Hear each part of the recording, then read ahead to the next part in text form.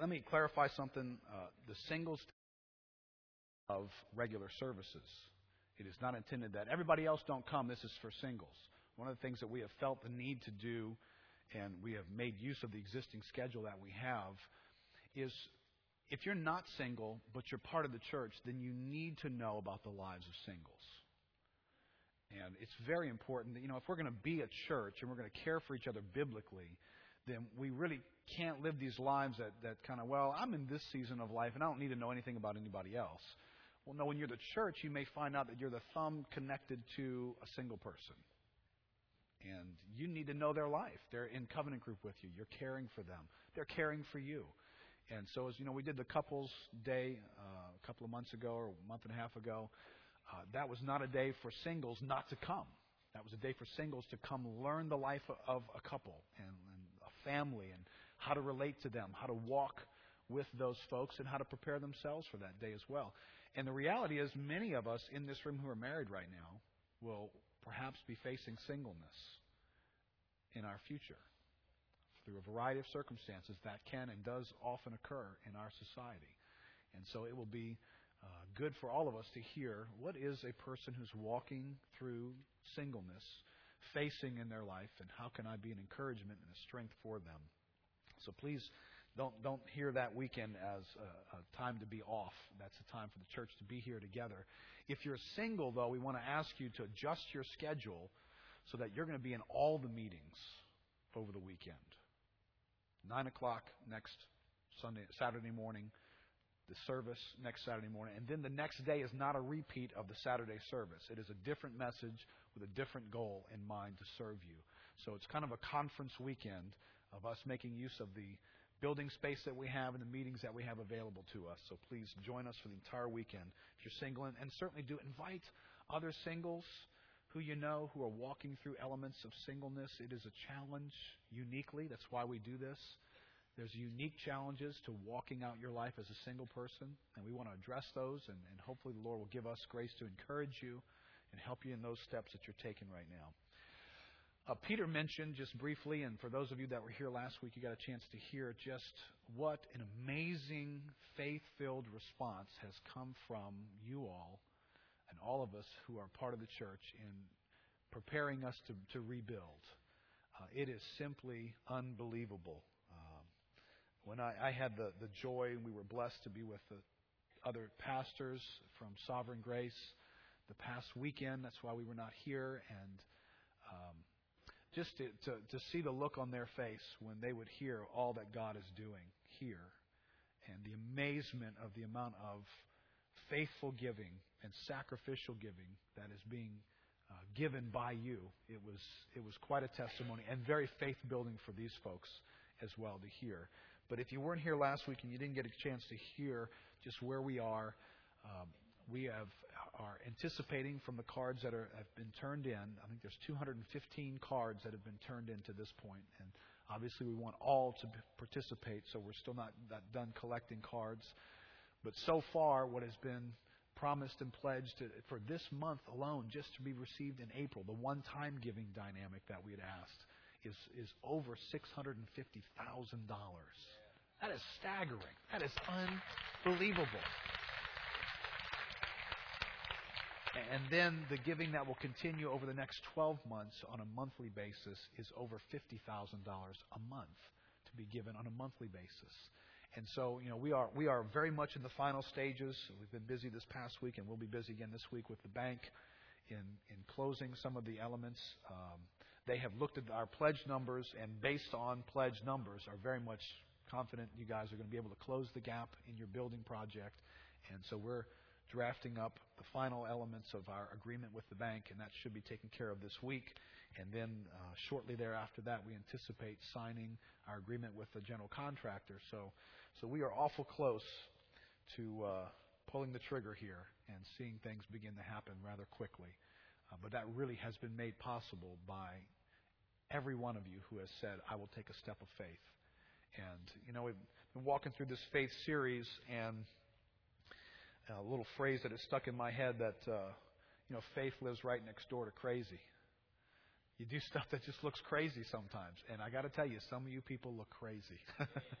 I'll look at your giving and it's like, this guy's crazy.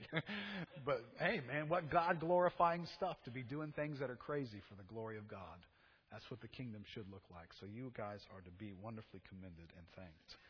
I also want to thank Bill Treby for his incredible job last week. Yeah.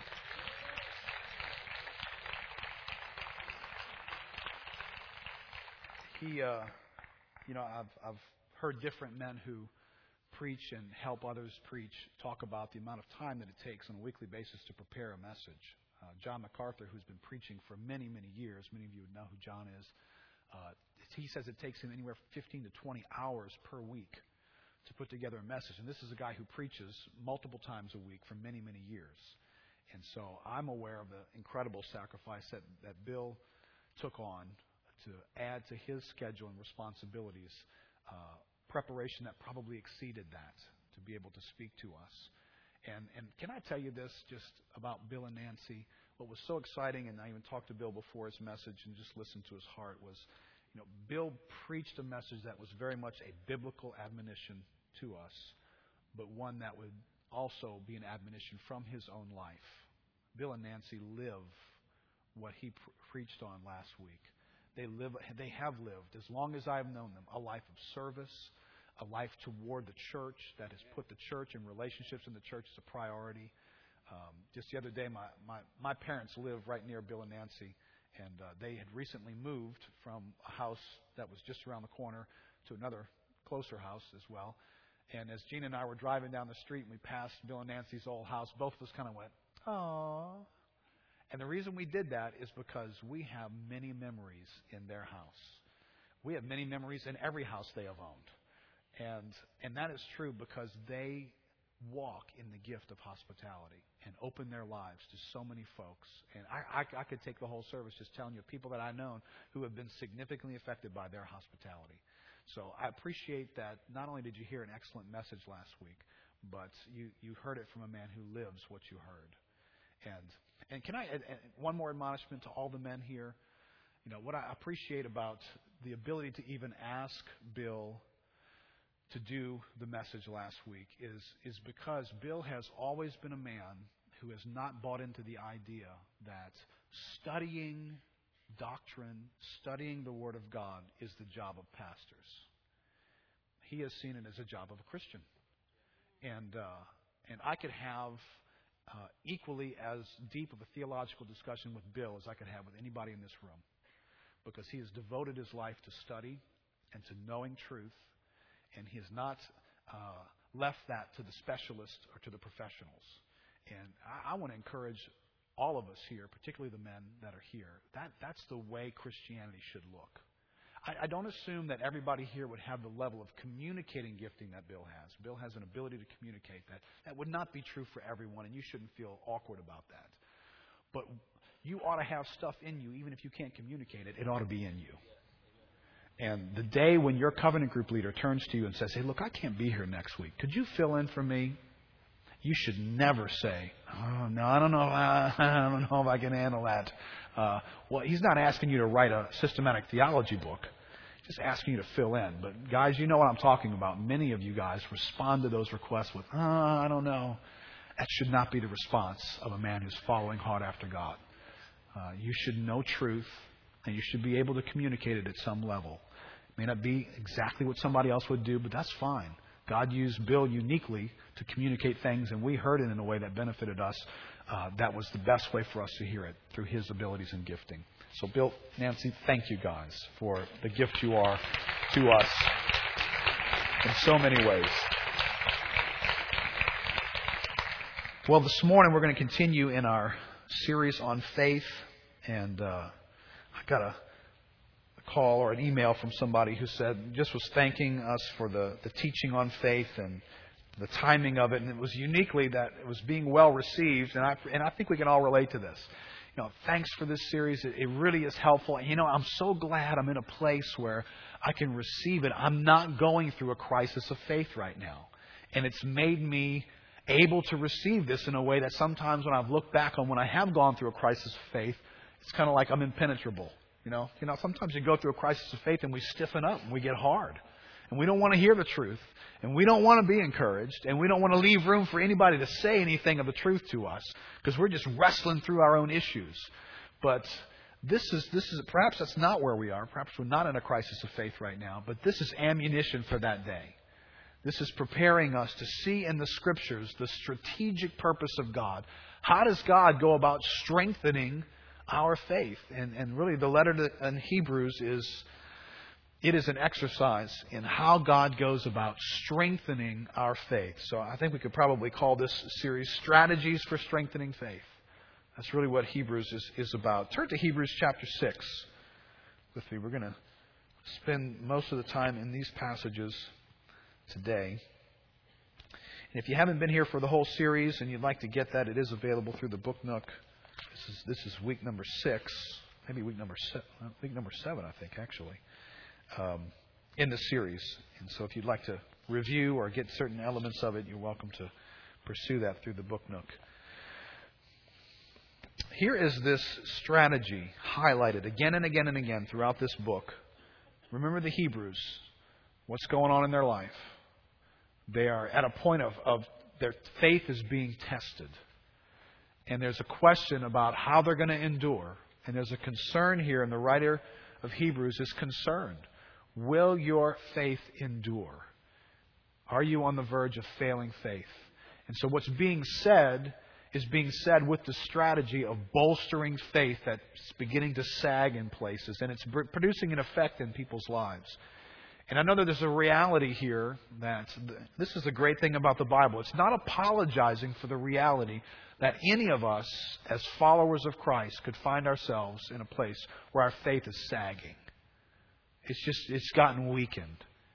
And, I hope, Covenant Group is a great setting for this. I hope you're finding yourself amongst believers that aren't just presenting some brochure about Christianity. Here's the brochure, always a smile, never stumbling, never any difficulty, and then making you feel bad like you lack faith and you've got a problem if you're actually struggling in an area. Well, when you read the Bible, you find people all over the place are having a day of trial, a day of struggle, a day when they actually need the grace of God to come to them uniquely in this season, to say something specific to them, capture their attention, get them around people whose lives can bolster their faith and cause them to look up again. If that's what you're going through at seasons of your life, now you shouldn't live there and always be there. But if those things occur in certain seasons of your life, then you're living the Christian life. And that's why you need books like Hebrews to help us. Look what it says here in Hebrews chapter 6. Actually, let's back up to verse 9. It says, though we speak in this way, yet in your case, beloved, we feel sure of better things, things that belong to salvation. For God is not so unjust as to overlook your work and the love that you showed for His sake in serving the saints, as you still do.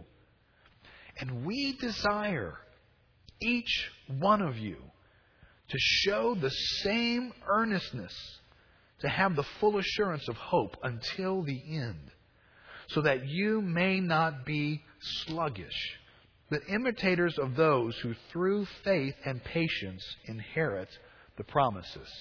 If you want to understand the goal of this writer, and inspired by the Holy Spirit, that's the goal. And he states it in several places throughout Hebrews.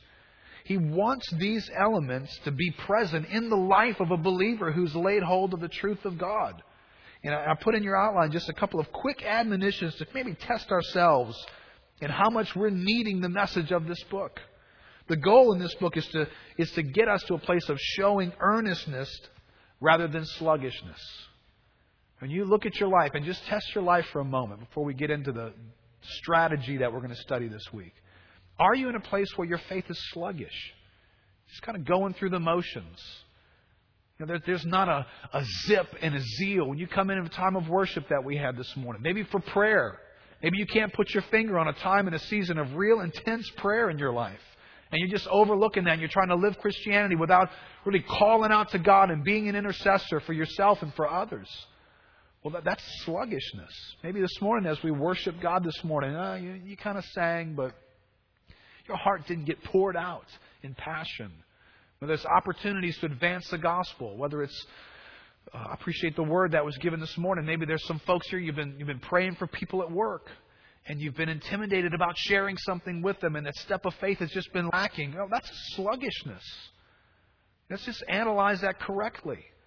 Whether we're involved in serving through Operation Replant or serving the care team and reaching out into our community and making a dent in the city for the sake of the gospel.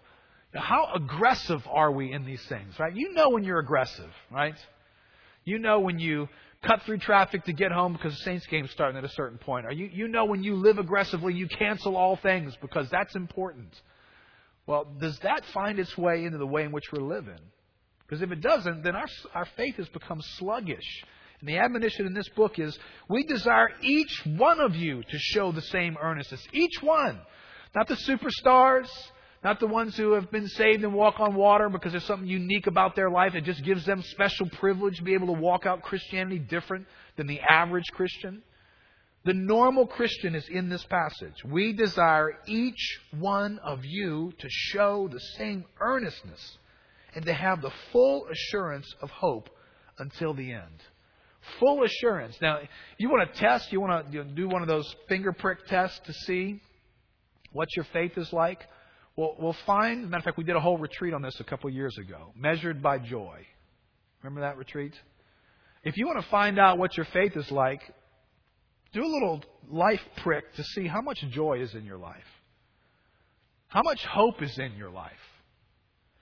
Because I guarantee you, if you can't find a whole lot of hope and joy, if you're not looking through the lens of God's about to do something, I'm at peace right now because I know God's at work. If you're living instead in the realm of fear and anxiety, or if you're living in the realm of frustration, you're frustrated about things and angry, well, it's because you don't see hope, do you? You get frustrated because there's just no way this is going to change. I'm just so fed up with this. You become angry. It's because you don't see that there's a God who's actively involved, that you can expect He's going to actually touch tomorrow and the next day and the next month. And so if hope is lacking, then faith is lacking. And faith needs to be built back up. And he goes on and he says, so that you may not be sluggish, but imitators of those who through faith and patience inherit the promises. And now, probably in the next couple of weeks, we're going to talk one more time out of this book about the promises that God has made and the reality that there's a lot of Christians who don't inherit them. God has made so many promises in our lives. And yet the Bible holds out the reality that those promises can profit us nothing. They'd be great on the table of God, but they're not in our lives. And we're not holding out for them and believing for them in our lives. So we'll talk about that a little bit more in the next couple of weeks. But there's something in this last part of verse 12. Being imitators of those who, through faith and patience, inherit promises. Sometimes promises are on the other side of a field that's involves faith and patience. That you don't realize, and I know I don't realize, just how impatient of a people we are. I mean, we live in an instant world. In our technology, computers can't operate fast enough for us, can they? Right? Those of you that are old enough to remember when there were no computers, there was no such thing as a laptop. You actually added things in your head. You remember these days? That lifestyle engendered in us a sense that everything is an instant. You just don't get everything instantly. Be very aware. This is one of those secondhand smoke issues for us. We're getting this in us. We're impatient, and it should have happened yesterday. And when you come to the Bible, God doesn't do things that way. God says, you want to inherit promises? Well, then sign on for faith, believing things you don't see, and you don't even see how they can happen, and patience. You want to do an interesting study, just sit down with the concordance and find the word patience and the word endurance. And see how often the Bible talks about it. It's all over the place. And so the reality for us, we need to be training for a marathon here and not a sprint. We're in this thing to run a long way. And so this message today becomes critical for us For faith that's going to run and run and run and run and run and run and run and run and run and stay in the race and keep running when we've run and run and run and we're still not there yet and we still don't see the promises coming to fruition yet. But by faith and patience, we're going to inherit them and they're going to become ours.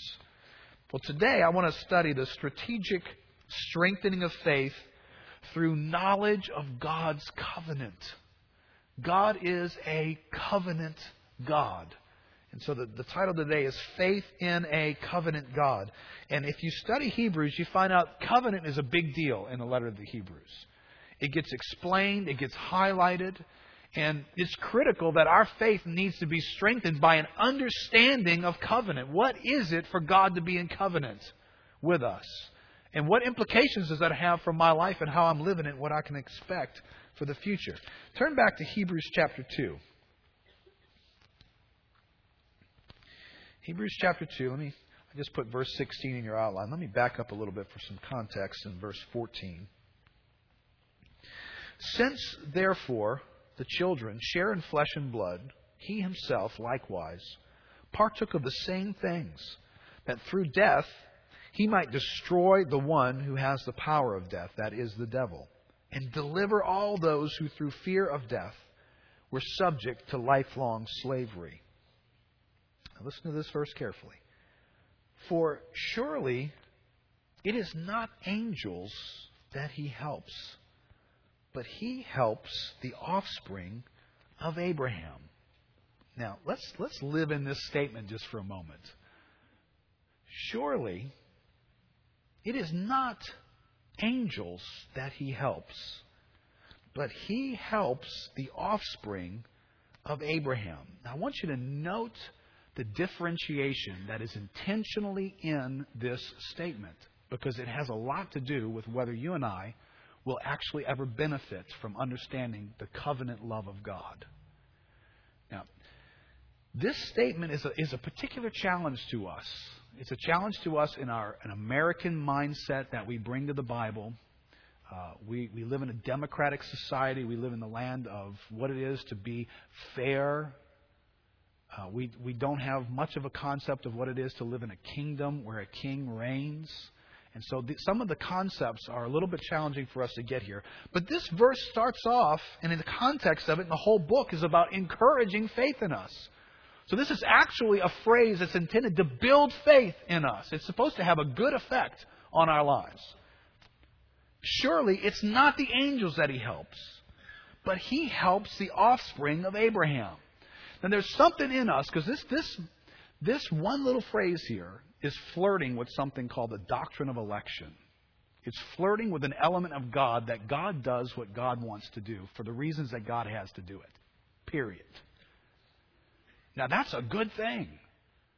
And if you've not been taught well the doctrine of election, even me using that term may be freaking you out right now. When you come to this verse, rather than us looking at it and saying, this is what the American mindset does. We don't look at this and go, this is great news. God gives unique help to the offspring of Abraham. This is excellent. No. That's not what the American mindset does. The American mindset's back up and goes, well, wait a minute. You can't do that. You don't give help to the angels? That's not right. You can't exclude them. And not only that, it's not just the angels, but this is limited to the offspring of Abraham. What about all the rest of humanity that is not the offspring of Abraham? Wait a minute, God, that's not right. I'm going to join a class action suit against you. You can't do that. I mean, that's violating some kind of equal opportunity law that somewhere you got to treat everybody exactly the same way. See, this is in us, and we bring it before God. This is in us, and we glamorize it. We make it sound like it's really a noble idea. Can we all humble ourselves for a moment? Let's do the little dog between the tail thing. Humble ourselves before God for a moment. This God is holy, righteous, pure, true, just. He never does anything wrong. He is incapable. He is perfect. So if God says, I give help to the offspring of Abraham, and I do not give it to the angels, and I do not give it to those who are not the offspring of Abraham, bow before Him and do not stand up and say, what do you think you're doing? Listen, He's doing what is perfect to do in doing that. But I don't understand it. Get in line behind me. I don't either. But just because I don't understand it, I have a hard time going back and helping my kids with, are you smarter than a fifth grader? How many of you guys are doing well with that program? Right? Anybody make it to the $1 million question yet? That's humbling, isn't it? Well, if I'm not smarter than a fifth grader, I know I'm not smarter than God. So if God does it this way and He intends for it to be an encouragement, don't turn it into a class action suit against Him.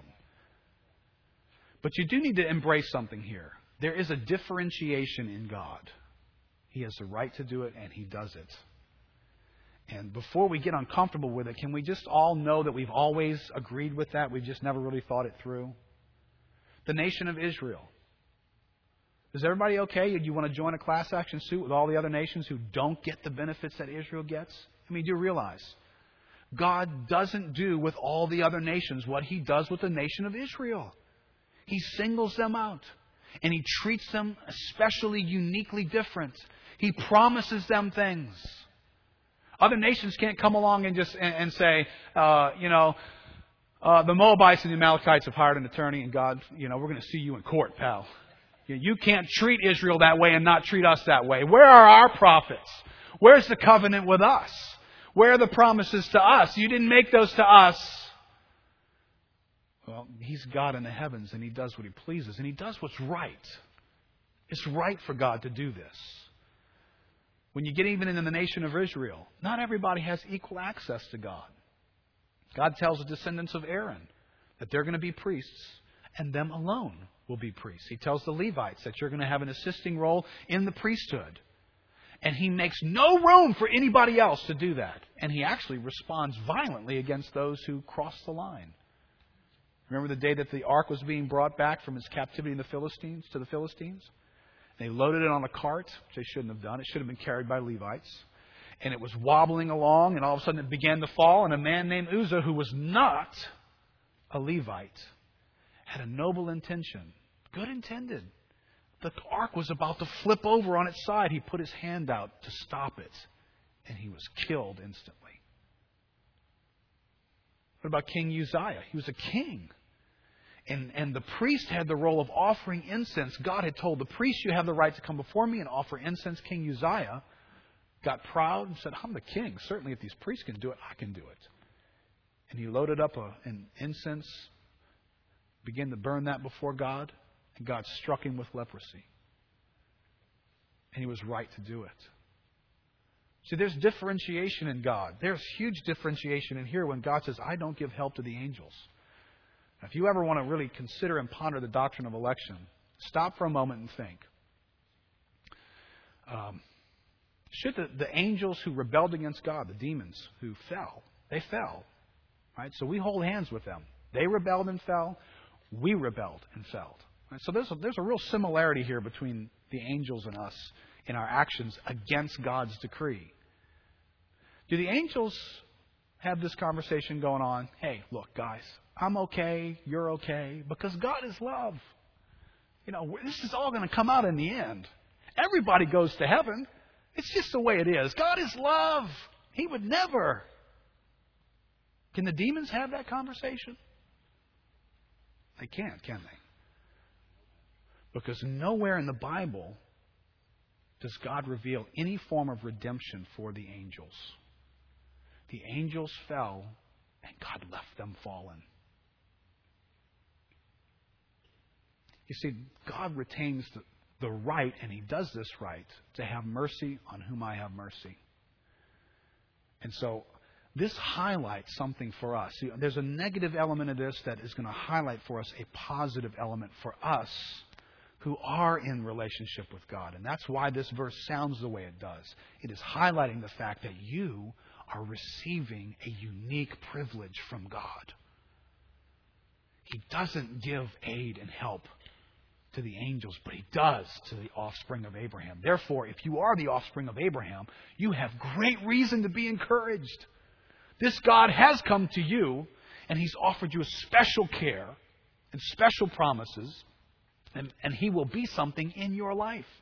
And that's the reason for the encouragement. But if you don't have room for differentiation, you don't have room for you to be treated any differently than anybody else and anything else that's ever fallen.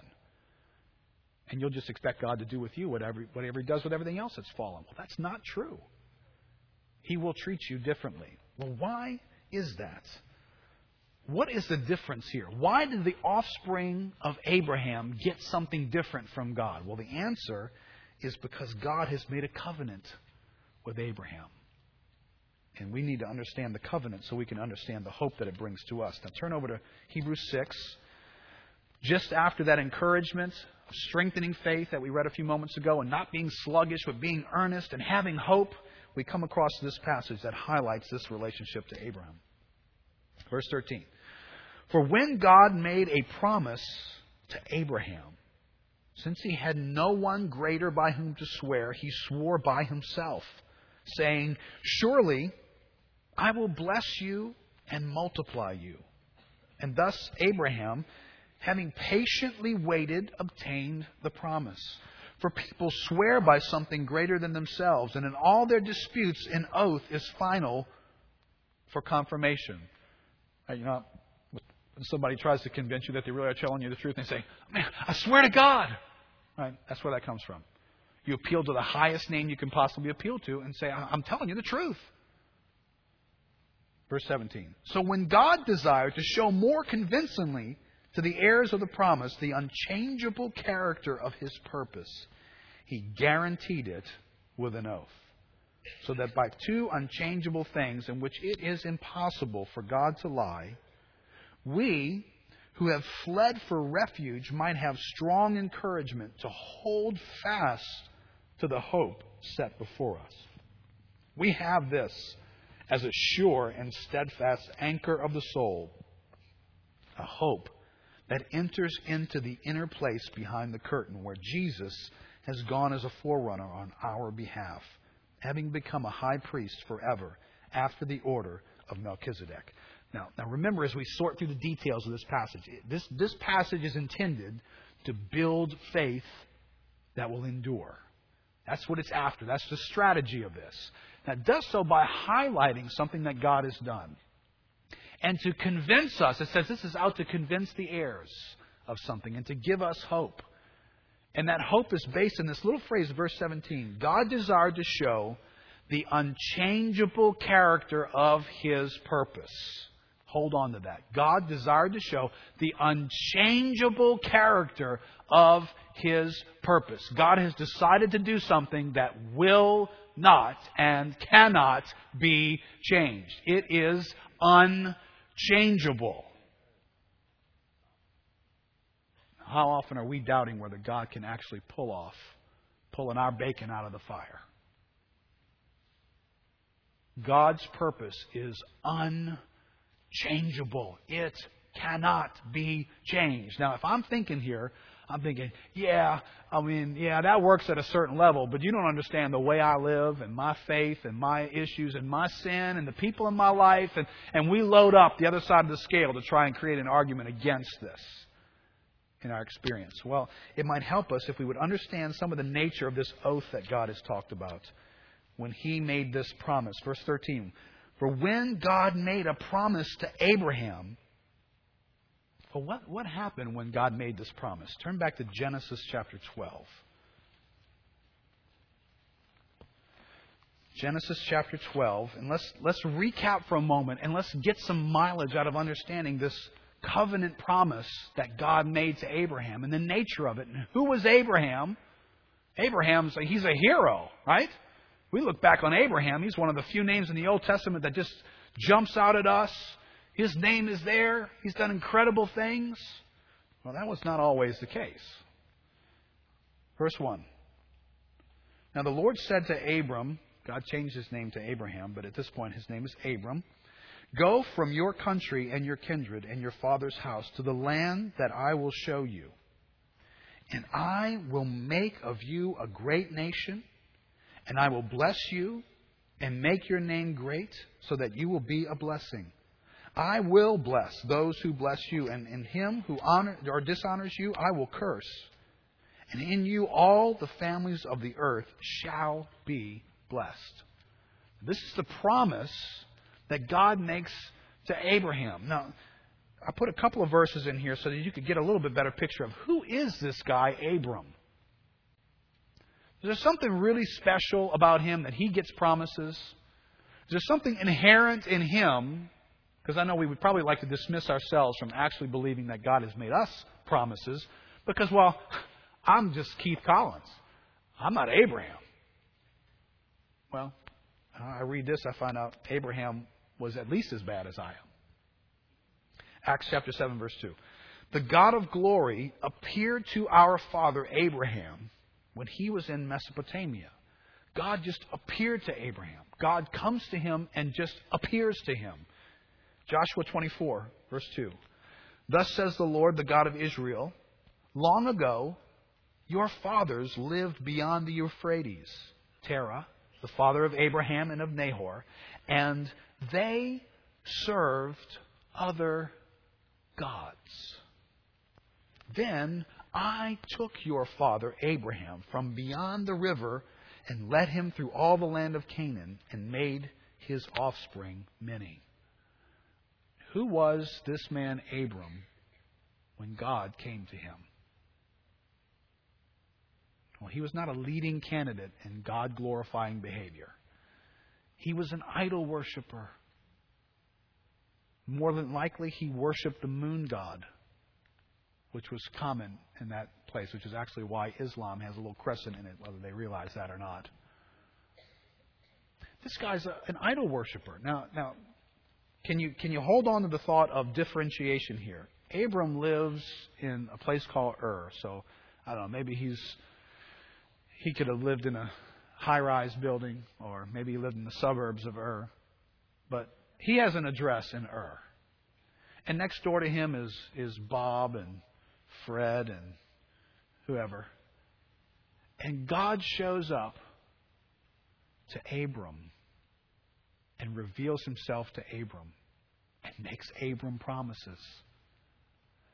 Now, carefully, I put these two questions in here. What is the origin of this plan? Does it originate in Abram? Does Abram been asking God to do this? Does he come up with the idea? God, I have a great idea. Why don't you make my name great? Bless me and bless all my descendants after me. Let the whole earth be affected by the blessing on my life. No, this he's not even saying anything to God. He's staring at the moon and worshiping a false god. And God comes to him and reveals himself to him and makes promises to him. Now, can you see in heaven there's a God who has a plan and he's going to get it done? You got to start with that. I'm going to fulfill my plan. I've got a plan. I'm bringing this plan to earth. Abram, you're the man. Not because Abram deserves to be the man, but because God just chose. Now, if you want to get on with the ACLU lawsuit against God here, well, why didn't God choose Bob and Fred who live next door? Doesn't God have to choose Bob and Fred who live next door? I mean, if you're going to show up in Ur, God, aren't you under an obligation to reveal yourself to everybody in Ur this way? And you do realize that doesn't happen, right? I know this is uncomfortable stuff, but sometimes I just got to get you to stare in the Bible and let the Bible be the Bible. The reality is the only guy in Ur who got a visit like this was Abram. Because God had a purpose, and it was a perfect way of doing it, and that's how He chose to do it. And He reveals Himself to Abram. Now, what's the basis for this plan being fulfilled? Do you hear anything in this first few verses here that says, Abram, now listen, this is like a 90-day probation now, okay? I want to do some great stuff, but if you get out of line here, it's over. Do you hear any of that language in here? What you hear is you hear God saying, I will do this. I will make you a great nation. I'm going to do this. This is all about God and His purpose. And Abram is simply drawn into that purpose. And God is going to do this. Now, turn over to Genesis chapter 15.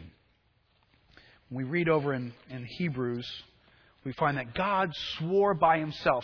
Since He could swear by no one greater, He swore by Himself. He put His own name on the line because there was no one greater He could swear by He couldn't appeal to somebody greater than him and say, listen, Abram, I'm serious. I swear to, well, I am God. He didn't have anything available higher than him to convince him. But it's interesting what God did do in expressing this covenant to Abram.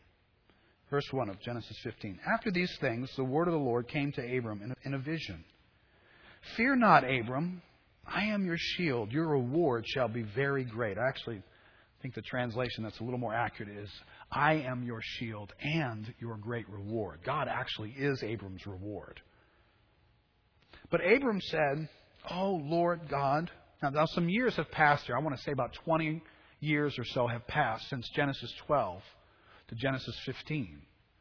So this promise that you're going to have these descendants and a great nation, and Abram is visiting this and doesn't have any children here. But Abram said, Oh, Lord God, what will you give me? For I continue childless. And the heir of my house is Eliezer of Damascus. And Abram said, Behold, you have given me no offspring, and a member of my household will be my heir. And behold, the word of the Lord came to him. This man shall not be your heir. Your very own son shall be your heir. And he brought him outside and said, Look toward heaven and number the stars, if you are able to number them. Then he said to him, So shall your offspring be. And he believed the Lord, and he counted it to him as righteousness. And he said to him, I am the Lord who brought you out from Ur of the Chaldeans to give you this land to possess. But he said, Oh, Lord God, how am I to know that I shall possess it? This has been probably a rough number of years. And here's a man who is looking at the realities of his life. These things aren't happening, but God, you're promising. God, how will I know? How will I know this is going to happen? He said to him, verse 9, Bring me a heifer 3 years old, a female goat 3 years old, a ram 3 years old, a turtle dove, and a young pigeon. And he brought him all these, cut them in half, and laid each half over against the other. But he did not cut the birds in half. And when birds of prey came down on the carcasses, Abram drove them away. As the sun was going down, a deep sleep fell on Abram. And behold, dreadful and great darkness fell upon him. Then the Lord said to Abram, Know for certain that your offspring will be sojourners in a land that is not theirs, and will be servants there, and they will be afflicted for 400 years. But I will bring judgment on the nation that they serve, and afterward they shall come out with great possessions.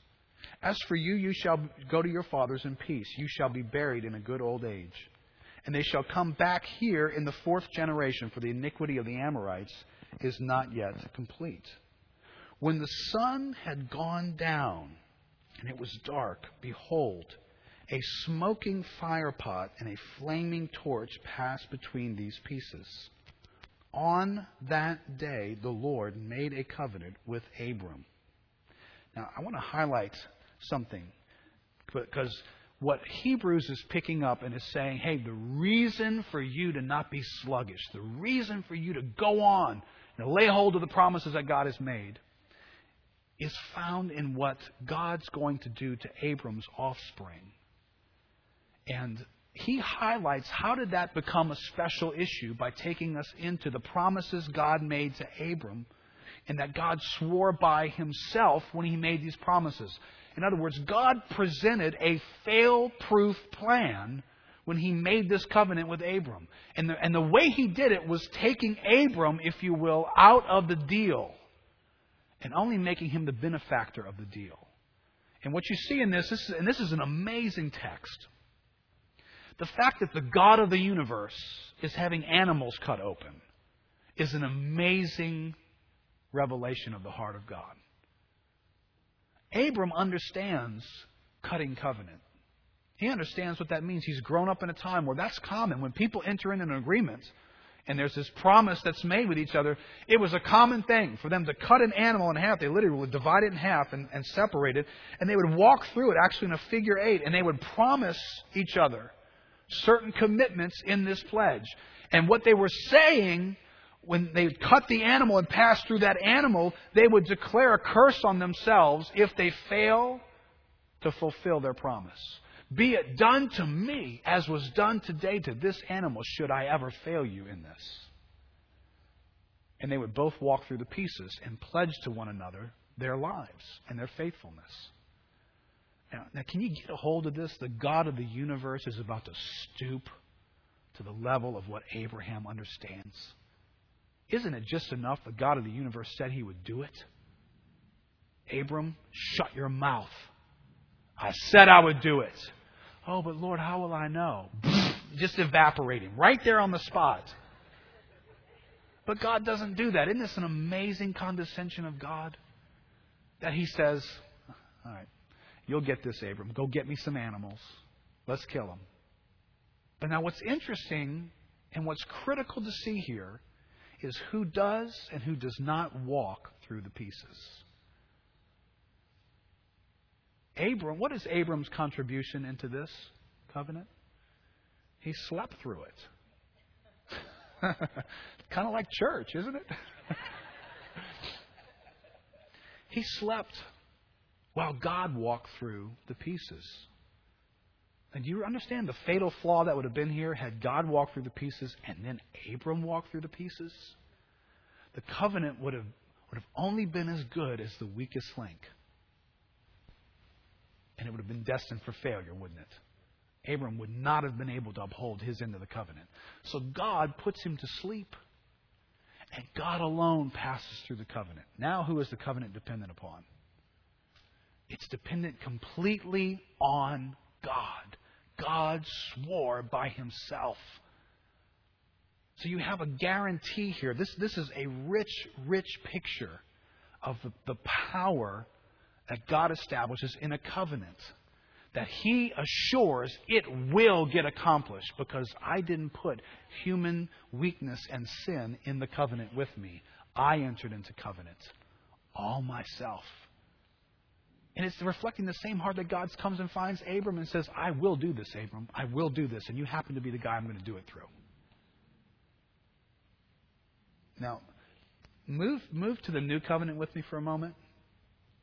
Because Abraham's covenant foreshadows the new covenant.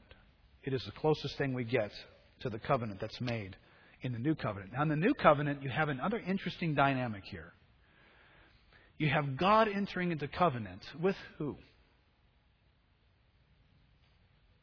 And this is very important.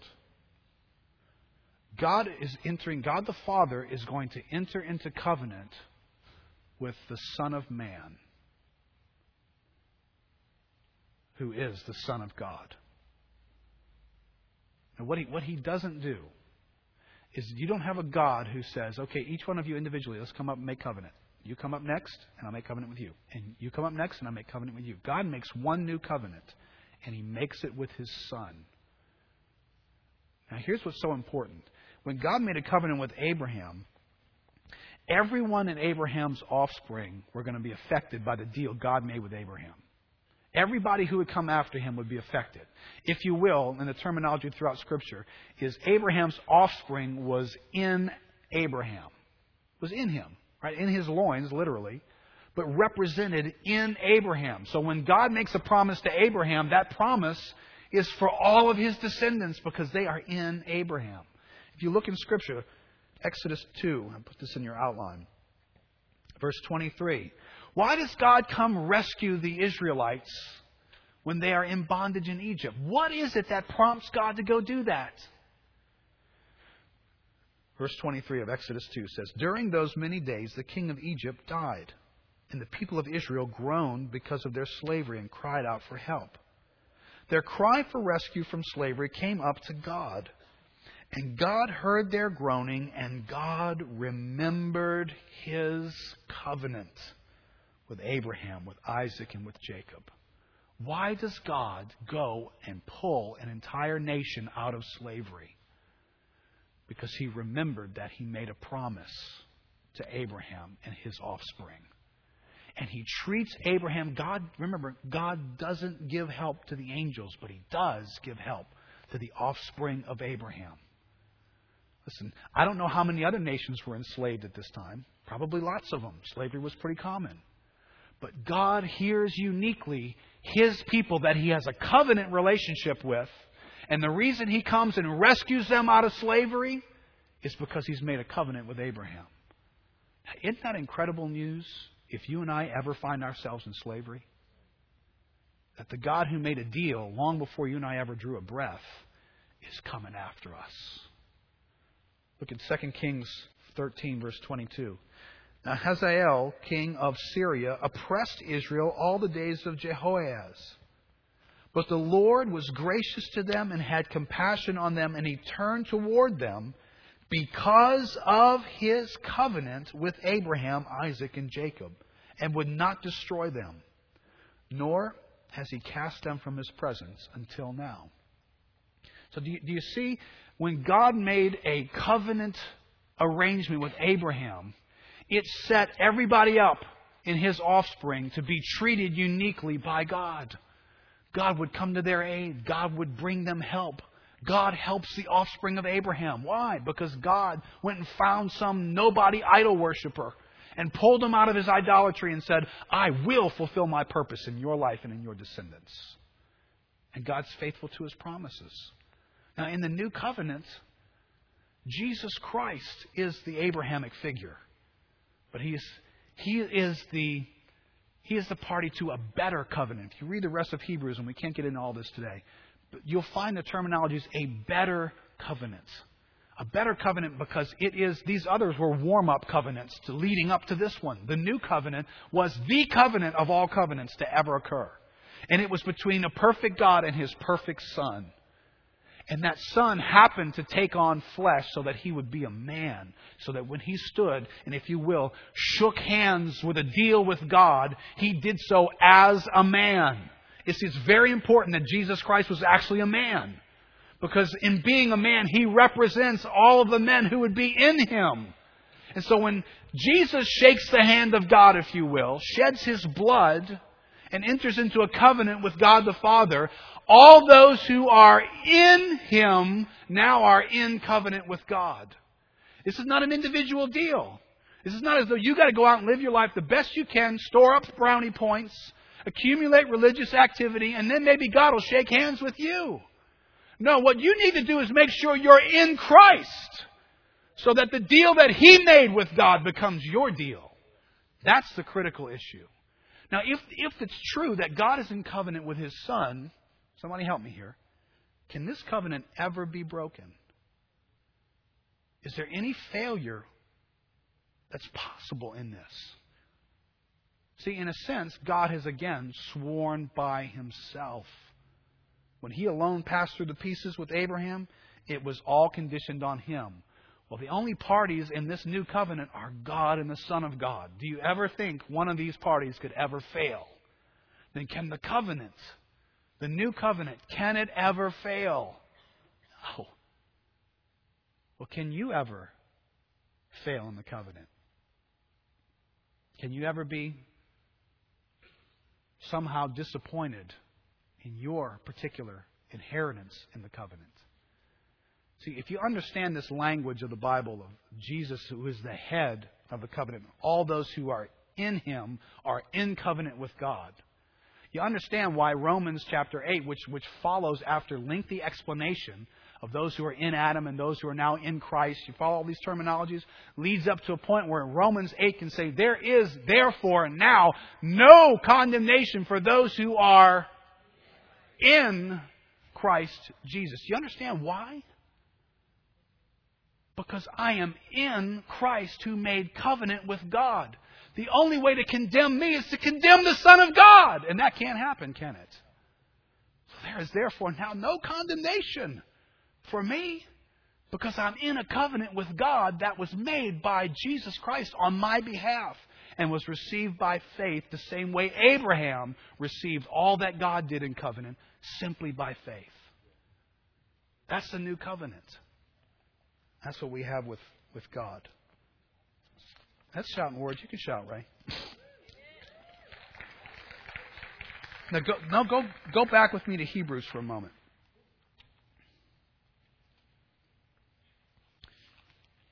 Hebrews 6, verse 17. So when God desired to show more convincingly to the heirs of the promise the unchangeable character of His purpose, He guaranteed it with an oath. Why did God do all that we just rehearsed? Why did we walk back through Abraham's covenant? Why has God made covenants in the past? It is for us. It is to show even more convincingly. It is the fact of the reality that you and I need to be convinced sometimes. That God will be faithful to us. God will honor His promises. God will remain in fellowship with us. God will accomplish His purpose in our lives. And we need to be convinced of that. So He even more convincingly showed the unchangeableness of this covenant agreement. It cannot change. And therefore we have reason for great confidence. Remember, Galatians 3:29 says, "And if you are Christ's, then you are Abraham's offspring, heirs according to promise." We are the heirs. And God did these things so the heirs would be able to look at it and go, wow, God is serious about fulfilling His purpose in my life. He is serious about this. And we get that by studying the Word and seeing it here. Put this statement in your outline. God has done something that was designed to give us hope, like an anchor in our life that could not fail. Now, if you're not a seaman, you don't really appreciate an anchor, and it's the strategic importance of what it is. But if you find yourself in a boat that can be moved by the waves and the wind kicks up and you start moving, if you don't have an anchor that will hold you in place, that water will move you onto the rocks. And eventually you're going to be slammed against the coastline and your boat will be destroyed and you'll be in the water. So for somebody who understood the danger of not being able to hold steady in the midst of the gale and the force and the power of things going on around you, in our life, the imagery there is of in the midst of you and I facing the forces of life, difficulties, suffering, that we have an anchor that maintains our hope. And that anchor is the covenant that we have with God through His Son. That God is intentional and His purposes are unchanging. Well, you haven't seen the weather forecast in my life. It doesn't matter. The weather doesn't change God. He is still going to be God. He is still going to be faithful to what He promised and the covenant that He made with us who are in His Son. And that's what this verse is trying to convince me of. Now, let me back us into some application thought. Right now, in your life, is God for you?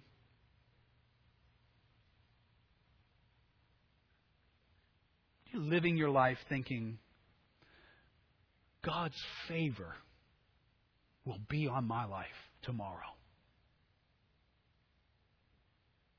Now, don't play church with me, okay? You got your checkbook with you? You concerned about how you're going to pay the bills at the end of the month? Got a relationship that's not going right? Not sure that's going to work out well? You have challenges with your family, with your children? Concerned about the future for them? Do you expect God to be favorable to you in those areas of your life? Do you expect Him? So I'm concerned that our reasons for expecting God to do this or do anything like that in our lives are too weak, and they're biblically a little bit uninformed. We might expect it, but unfortunately, I think we expect it for the same reasons that the world expects it. Well, sure, God is good, and He doesn't want anything bad to happen to anyone. I suppose I think God's probably favorably disposed to me. Or God is love. How do you give that answer and then quote Hebrews 2 verse 16? That God does not give help to the angels, but He does to the offspring of Abraham. See, it's the world that stands around and just takes these generic ideas about God and throws them around in their lives and says, well, I believe in a good God, and I just think He's going to do good, Oh, really? Isn't God a good God and the demons are going to suffer forever in hell? Isn't that true? Isn't God love, and yet they will not be redeemed? Isn't that true? See, now the Bible actually takes that concept and highlights the fact that, but I have chosen mercy for you. If you are the offspring of Abraham, I have chosen a different way of relating to you. Oh, that messes with my American thoughts. God's got to be fair. Listen, when you receive the grace of God, can you jump up and down and say, thank you, God, that you are not fair. Thank you that you are not fair. Thank you for not giving me what I deserve. Thank you for not finding in me the reasons for your response. Thank you that mysteriously somehow there's a reason in you that you respond to me the way you do. Abram never would have got a deal with God being an idol worshiper if it weren't for something in God that sought him out and blessed him and promised him. And there's a little word here, and I want to tweak it out for a second. In the Old Testament, it's the Hebrew word hesed. It's a word for covenant love. It's translated in a number of different ways. Loving kindness. It's translated mercy. It's translated steadfast love. And it has as its nature an unfailing persistence. Well, this is the covenant love that God has given us. It is what David knew when he was with God and he began to know the character of God. And he began to understand this God who had made covenant with Abraham and what he was going to be like. And it is the word that David pens in Psalm 23 when he says, surely goodness, and some versions say mercy, some say loving kindness, will follow me all the days of my life. The word there is surely, goodness, and hesed. Will follow me all the days of my life. Now, give me just 5 minutes here to walk you through how David could say that. Back up to 2 Samuel chapter 7.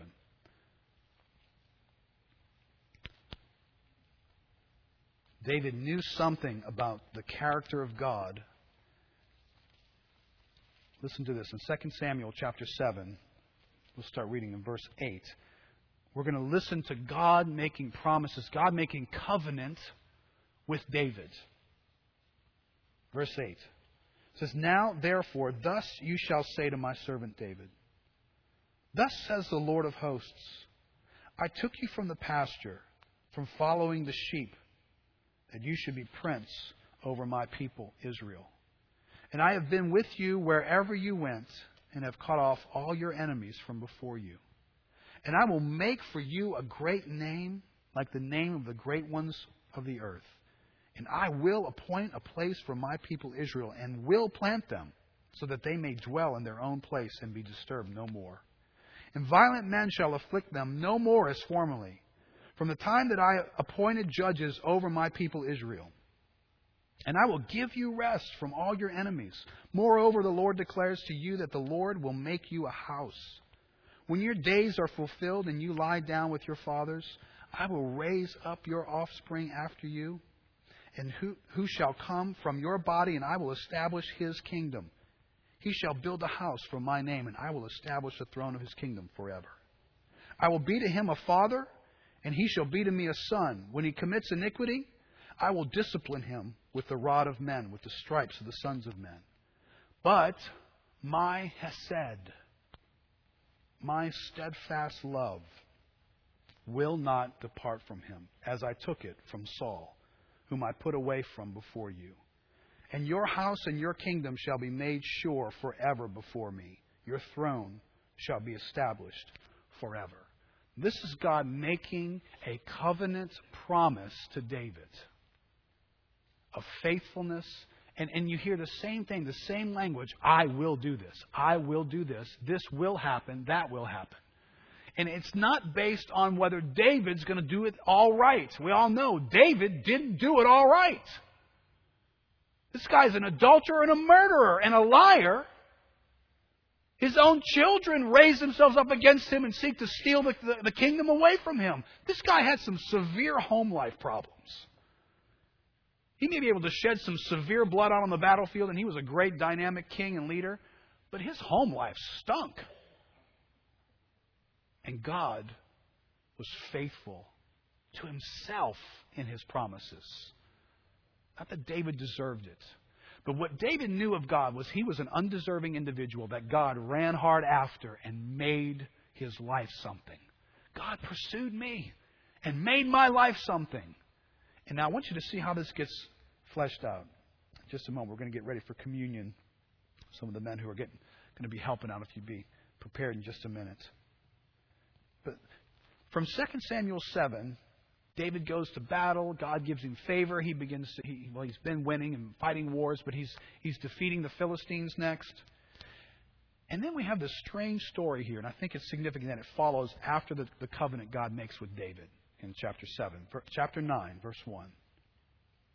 And David said, "Is there still anyone left of the house of Saul, that I may show him hesed, kindness, for Jonathan's sake?"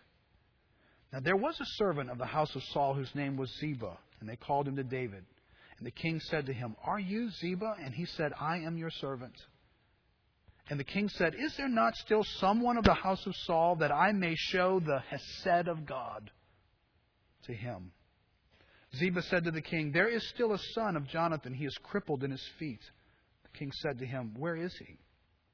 And Ziba said to the king, "He is in the house of Meshir, the son of Amiel, at Lodibar."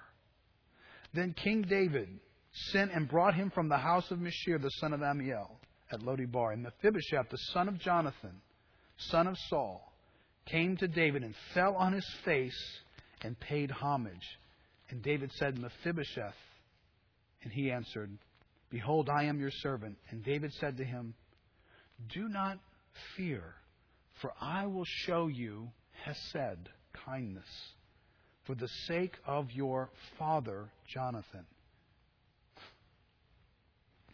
And I will restore to you all the land of Saul your father, and you shall eat at my table always." And he paid homage and said, "What is your servant, that you should show regard for a dead dog such as I?" And the next few verses just again highlights David blessing Mephibosheth. Now, what I want you to see in this is David actually models for us what the covenant love of God is like. David has a heart to find and seek out a young boy, he's probably a young man here, named Mephibosheth, who was of the household of Saul. Now, if you know anything about David and Saul, you know that there was a little bit of a war going on between these households. And if you were in Saul's household, you were constantly being poisoned against David. So Mephibosheth, when Saul, the king, dies in battle, the servant grabs up this little boy, puts him on his shoulders, and begins to run out of the building in fear. Probably in fear that David won't be long before he comes to destroy this household. Because he's the anointed king, and Saul is now dead, and we are of Saul's household. So the impression is, run for your life. And in running, she trips and falls, and Mephibosheth falls, and he becomes crippled for the rest of his life. And he hides out in some desert town called Lodibar and lives this miserable existence. Until one day, chariots pull up, knock on the door. You can imagine what he's thinking. I'm found. I'm a dead man. David's found me. They take him back to the king. And he comes before the king. You can see the humility in him. He's thinking, I'm as good as dead. And David turns around and lavishes grace on him. It makes him promises. It says, I'm going to give you all the inheritance, all the things that belong to your father. I give them to you. This guy's head's got to be spinning. What on earth are you doing? Why are you doing this to me? Why did David do that to a boy named Mephibosheth? Well, if you follow the story, in some ways it wasn't because of Mephibosheth. It was because of Jonathan. 1 Samuel chapter 20. Jonathan, Mephibosheth's father, and David enter into a covenant with each other. In verse 14, Jonathan says, "If I am still alive, show me the steadfast love, the hesed of the Lord, that I may not die. And do not cut off your steadfast love from my house forever, when the Lord cuts off every one of the enemies of David from the face of the earth." And Jonathan made a covenant with the house of David. Do you understand why Mephibosheth is benefiting in this moment? Because of a covenant that he knew nothing about. David had made a covenant with Jonathan, his father, and had pledged his covenant love, his faithfulness and kindness, not only to Jonathan, but to all his descendants. And Mephibosheth is now receiving the benefit of that. See, when God relates to you and me, see, we're the Mephibosheth. We're the ones asking the question, why would you relate to me with kindness? I'm as good as a dead dog. I've sinned against you. I've been rebellious against you. I'm of the wrong family. God, why would you be kind to me? For the sake of Jesus, I have come and I've found you and I've sought you out. I've stored up blessing and I want to heap blessing on your life. I want to provide for you. I want to care for you. I want to show you loving kindness like you've never known. See, this is the nature of the covenant love of God that comes to us and finds us where we are. And this is the anchor that holds. This is the reason why I have hope. Now listen, let this bleed into the areas of your life right now where you're tempted not to be full of hope and full of faith. You have a God who runs after people like Abram and David. He runs after them to make covenant with them and to make promises to them so that He will fulfill those promises and show Himself full of mercy. I will have mercy on whom I have mercy. And the good news is, if you're in Christ, all those promises are yours. Not because any of us deserve them, because that's how God loves. He loves His Son, and all who are in His Son receive the covenant promises and benefits that God gives to His Son. They come to us now. I hope what God will do, reminding us of this, is strengthen faith that's become sluggish, lacking, given up, not sure.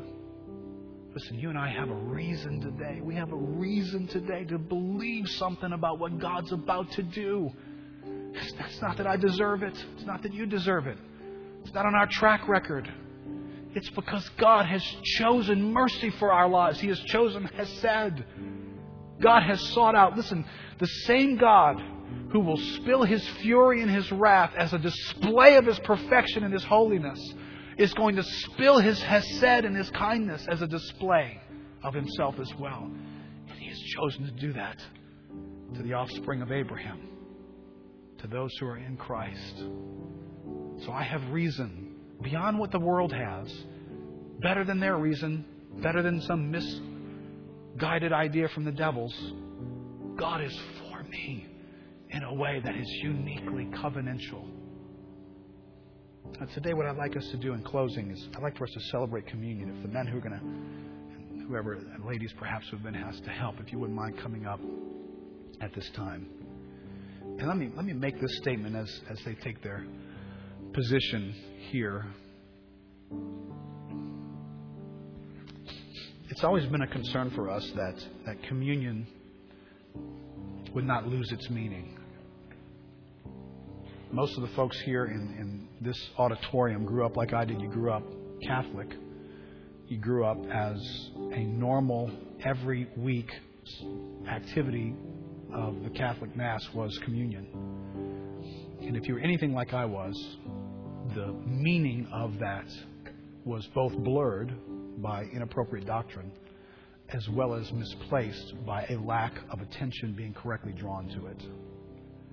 And that is not what we want to take the risk of doing. So we take opportunities like these that offer us a significant view of what is this that we're about to partake of. Well, it is a covenant meal. That's where communion gets its origins. It is a covenant meal. It is a meal of remembrance. The way in which Passover remembered what God had done. And they were to pause, and as they ate, each thing meant something to them. And they remembered every year the faithfulness of God to deal with them a certain way and what the Passover meant. Well, you and I are called this morning to actually remember. And I've said this before. If all you do is eat and drink and your mind and your heart doesn't remember, then you have not celebrated communion. Communion is not so much about the emblems as much as the emblems help us to think a certain way about His broken body, about His blood that established a new and everlasting covenant that gives me hope to realize no matter what dark cloud is over my life today, there's a God who is intentional about being hesed toward me. Tomorrow, next week, for the rest of my life. Let's make sure we're remembering this while we take communion.